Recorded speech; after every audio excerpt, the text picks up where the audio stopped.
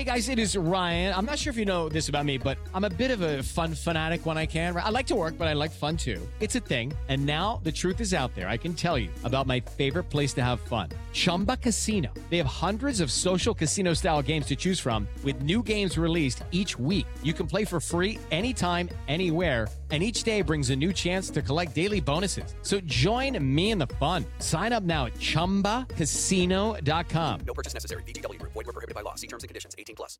Today's episode originally aired back in February. It's one of our favorites, so in case you missed it, we thought we'd give you another chance to listen. I mean, how long have you covered the EPA? So it's funny, people keep saying I cover the EPA, and it's never something I've ever sought to do, and I've never thought of myself as somebody who covers the EPA.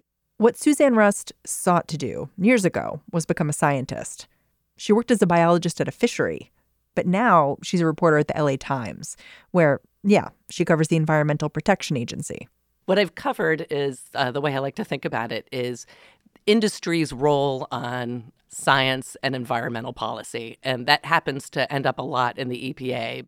The scientific method still governs Suzanne's work. She thinks about cause and effect. There are all of these influences around us, toxins or climate or air pollution that affect all of us at a very fundamental level. It wasn't until I became a reporter that I began to see that there were these connections between not just the science of all of these things, but the way we understand that science. And that really, really became interesting to me. I moved from just the pure science and the interest in the science to what's controlling the way we're exposed to this stuff, and who's deciding how much of this can we have. Suzanne was one of the first journalists to report about the danger of BPA in plastics. Even now, she keeps a close eye on how the government figures out which chemicals are risky. Last year, when the EPA proposed a new rule for how they do that, she looked it up. And I see this little paragraph in this proposal, which says that they're going to throw away the way they've done this for 40 or 50 years, which is we're going to assume there's some harm and we're going to control around that. And instead, we're going to look into the idea that maybe these chemicals and these exposures and radiation are actually good for you. I'm just going to interrupt Suzanne really quickly because, yes, she just said that the EPA is considering the possibility that exposure to some chemicals and radiation could be good for you, which is why she started asking her same questions. Who's behind this new regulation? And what are they thinking? And a name that kept popping up was this Ed Calabrese person. I just figured this seems weird, right? He seems really well published, but there's something off here. And the idea that he's pushing a theory that industry loves suggests to me that there's more to this story than here's just a guy who has a strong feeling about something. There is more to this story. Today, Suzanne's going to tell us how one man is trying to shift how an entire federal agency does business. I'm Mary Harris. You're listening to What Next? Stay with us.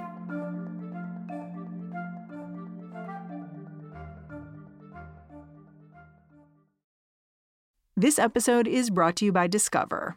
When it comes to your finances, Discover wants you to know they are the credit card that is always there for you. With 24/7 U.S.-based live customer service, everyone has the option to talk to a real person anytime, day or night. Yep, that means no more waiting for, quote, normal business hours just to get a hold of someone. We are talking real service from real people whenever you need it. Get the customer service you deserve with Discover. Limitations apply. See terms at discover.com/creditcard. So you looked at this one scientist in particular who seems to have become really like a linchpin at the EPA. Tell me a little bit about Ed Calabrese. So Ed Calabrese got his PhD in the 1970s and became a full professor in the early 1980s. He calls himself a toxicologist, but looking back at old CVs, he was actually an entomologist. That's what his PhD was in. Or actually, I believe it was in zoology, but he specialized in insects. And for probably the first 5-6 years of his career, he sort of put together his research by stringing together government grants. So he got stuff from the state of Massachusetts and from the EPA. And he was looking at additives in drinking water. He was looking at concentrations of chemicals in soil. And sometime around 1985, looking at his CV, suddenly industry-funded money starts appearing, and it gradually increases over the years, and he gets more and more and more and more, and eventually, I think, maxed out at about $10 million. He started getting funding from the tobacco industry, right? Well, yes. So the funding from the tobacco industry doesn't show up on his CV initially. But if you go into the tobacco industry documents, it's through the University of California, San Francisco. You can get it online. It was all pulled out during the tobacco lawsuits and discovery. And you can search for somebody like Ed Calabrese. There's evidence that the tobacco industry was reaching out to him. So they sent an agent out to him in, I can't recall the year, but it was in the early 1980s, to go meet with him at the University of Massachusetts. Dr. Calabrese says he has no memory of this, but the guy came back and reported to R.J. Reynolds that he had met him, and he thought Calabrese seemed like a good guy. It sounds like espionage. It sounds like recruiting a spy from a competing country. So Calabrese is sort of my first entree into sort of looking at one person and their interaction with the tobacco industry.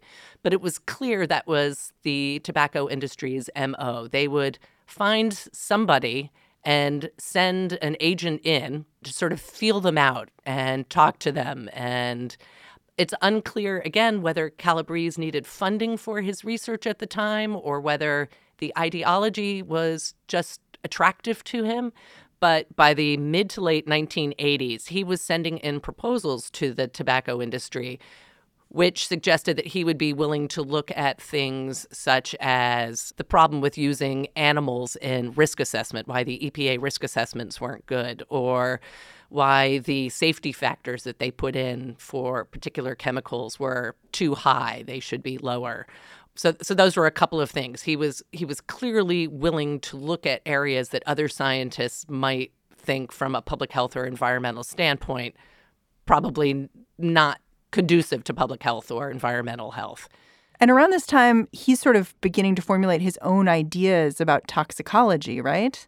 He says it was an idea he's had for a long time, and it wasn't until maybe the late 1980s, early 1990s that he went to a conference that was sponsored by the tobacco industry on the West Coast, and he met people there who were promoting this idea that low doses of cancer-causing agents or radiation are actually really good for cells and human health. And it was at that point that he went back and realized that this was an idea and a theory that he thought needed to be brought out by his research and incorporated into risk assessments and dose assessments. And we've had 40 years of regulatory action by EPA being guided by a mistaken model.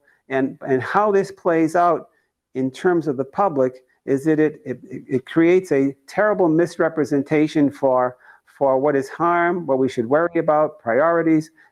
So this idea that low doses of harmful chemicals and radiation could be actually beneficial. What was the reaction of the rest of the scientific community when he began to talk about this more and more loudly? He was immediately received with skepticism by the majority of public health and environmental health toxicologists. The idea does ring of an industry-backed idea. However, there is ample evidence. We use drugs all the time that you should only take small doses of because at larger doses, they can provide problems.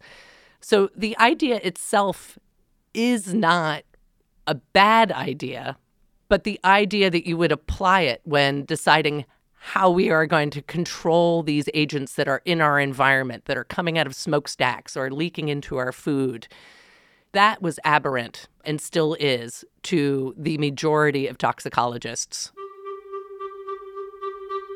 Was he trying to sort of get the EPA to kind of buy into this idea that maybe we need to be thinking about toxic chemicals differently? Yes. So that's where Calabrese sort of separates himself from other toxicologists. He started not just writing about the experiments he was seeing, but began opining, and he has a ton of opinion pieces and essays.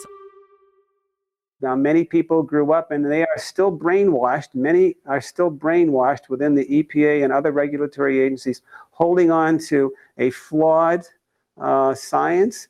How do you uncultivate essentially hundreds, maybe many hundreds of scientists within EPA and other regulatory agencies to move on from where they are? And I have to say, I went through that process myself. It's not an easy process. It sounds like Professor Calabrese was sort of seen as a curiosity in the scientific community. Like he would publish articles in respected journals about his theory that we can give low doses of chemicals and radiation, things that can be harmful, and they might actually be okay. But then there was this switch when the Trump administration came into office, and all of a sudden his ideas weren't just a curiosity. They were something that people in power were very interested in. You're absolutely right. And it may have happened even slightly before that. So the beauty of science, it's all about asking questions, and it's really fueled by curiosity. So when somebody proposes something like that, others begin to look and they try it out and they test it out. And I think in toxicological circles, at least my understanding is, people were curious about what he said. But when he began sort of expanding it beyond just sort of the curiosity and the interest and look at it happens here, look at it happens here, and pushing in his papers for let's approach everything like this. We're going to develop policy around an idea that everything at low doses is good for you was alarming. Clearly, when the Trump administration came in and Scott Pruitt became the administrator of the EPA, this idea was suddenly not just sort of relegated to an interesting sideshow any longer. It was suddenly put into federal policy, proposed federal policy, and it was really alarming to many. A lot of your reporting is focused on this very wonky rule, the Strengthening Transparency and Regulatory Science rule. Tell me about that. It's mostly about epidemiological research.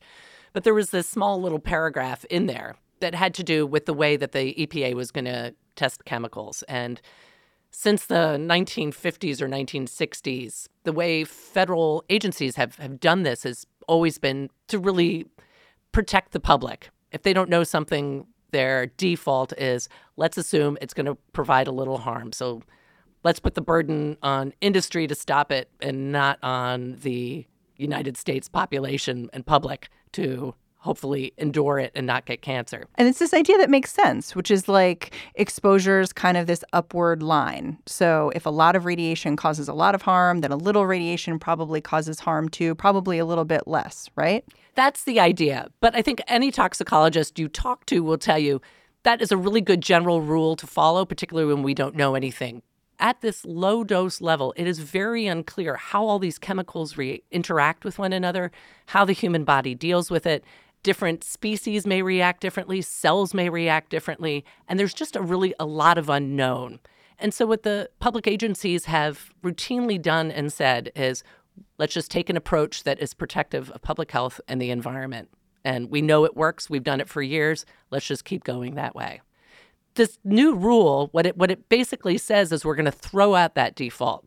And what it basically means is the EPA can't move, or any agency, move forward on providing regulations because it is just too complicated. What's interesting is you filed this Freedom of Information Act request because Dr. Calabrese works at University of Massachusetts Amherst, and you were able to see his correspondence and really see how this rule came from him. Yes, that was fascinating. Just to take a step back, when I filed the Public Records Act, I got a ton of information back from it, and none of it was redacted. And I discovered later when I was talking to Dr. Calabrese, he was the one who pulled all the emails for me and sent them along. awkward. Yeah. But in any case, it appears that once Trump came in, Dr. Calabrese realized that the world had changed for him. And he reached out to his friend Steve Malloy, who's a notorious climate denier. He calls people who believe in climate change climate bedwetters. Reached out to him and said, hey, we've got new people in charge. Can we now start pushing for my idea that, radiation is really good for you at low levels? So then beginning in April 2018, Clint Woods, who's a deputy administrator in the EPA and who used to work for an organization that is funded by the tobacco industry, reached out to him and said, hey, we know each other. We've met several times. Curious if we can talk together about this new policy we're writing, and maybe we can talk about this paradigm that the EPA has used for decades. Maybe we can see if we can do something about it. And right away, Dr. Calabrese wrote back and said, happy to do it. And here is the way I think you should write it into your proposal. And he offered, I can't remember if it was 3 or 4 sentences. And Clint Woods at the EPA said, this is great. Then Dr. Calabrese said, wait, let's change it a little. Sent it back. Dr. Woods said, fabulous. And then Dr. Calabrese said, wait, let me just switch it one more time to make it even stronger. Clint Woods took it, and a week later, it was inserted into the federal policy, basically word for word. So he wrote the law. The rule that we've been talking about, it's had public comment, it's had public hearing. What is the status of the rule right now? So it's on hold. They have received something like 600,000 comments. They were unable to tell me when they're actually going to make a final ruling on it. I believe the comment period is closed, so it's just sort of sitting there. And I was not able to get from the EPA what is going to happen or when anything is going to happen. I wonder, even if this regulation went into effect, how much of a difference it would make. So I've done reporting on lead and the fact that lead is in this same category of something that we assume at low levels has a bad impact. But the fact is that we all know lead is everywhere. And the EPA or whoever actually can't really regulate it like that. They can't crack down on lead. We just sort of accept lead as everywhere. And so even though the EPA regulates it in this way, it's not actually having any impact to get it out of the environment. And so I wonder if the new rule would really change anything. It is unclear, but what it could conceivably do in the short term, if it is passed, is there could be reassessments of chemicals like arsenic in water or the amount of radiation that workers are allowed to be exposed to when they show up for work at Los Alamos or whatever. So standards could be rewritten if the EPA decides to embrace it. And what that means for all of us on chemicals that can actually be controlled is unclear and unknown, and I think for a lot of people, really scary. People talk about bureaucracy in government and how just nothing moves and things sit around for years and nothing changes.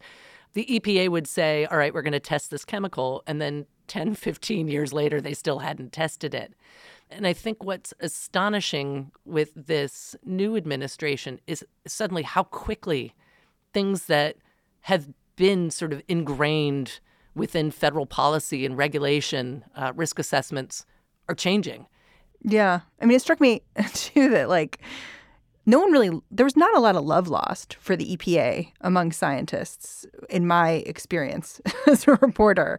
A lot of scientists took issue with the EPA and the kind of equivocating that the organization could do. But now that seems like, great, bring that back. It is funny. Yes, I agree. When I used to speak to public health officials or toxicologists or endocrinologists, there was a lot of frustration with the EPA and how long they took. They seem resistant to change, and what's happening now is completely novel and new. I think everybody's looking at it now with a different perspective of, please bring back the old EPA where they took time before they changed anything, because we really want some input. We'd really like them to think about what we're saying here before they do something that can affect us all and, potentially affect generations to come. Suzanne Rust, thank you so much for telling me more about your reporting. Hey, thank you for having me. Suzanne Rust is a reporter for the Los Angeles Times. All right, that's the show. Today's episode originally aired in February. That proposed rule, it's still out there. Andrew Wheeler, the current EPA administrator, said it may be finalized by the end of the year. Before you go into the weekend, one last recommendation. Go and check out my friend Mike Pesca's podcast, The Gist. Today's episode looks at everything that can go wrong when you put cops on reality TV. Turns out it's quite a lot. Go check it out. What Next is produced by Mary Wilson, Jason DeLeon, and Ethan Brooks. I'm Mary Harris, and I will talk to you next week.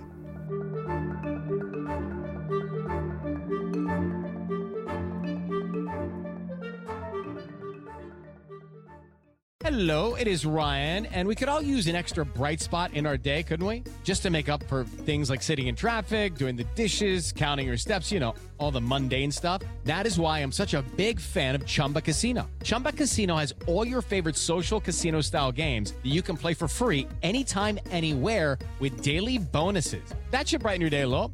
Actually, a lot. So sign up now at ChumbaCasino.com. That's ChumbaCasino.com. No purchase necessary. VGW Group. Void where prohibited by law. See terms and conditions. 18+.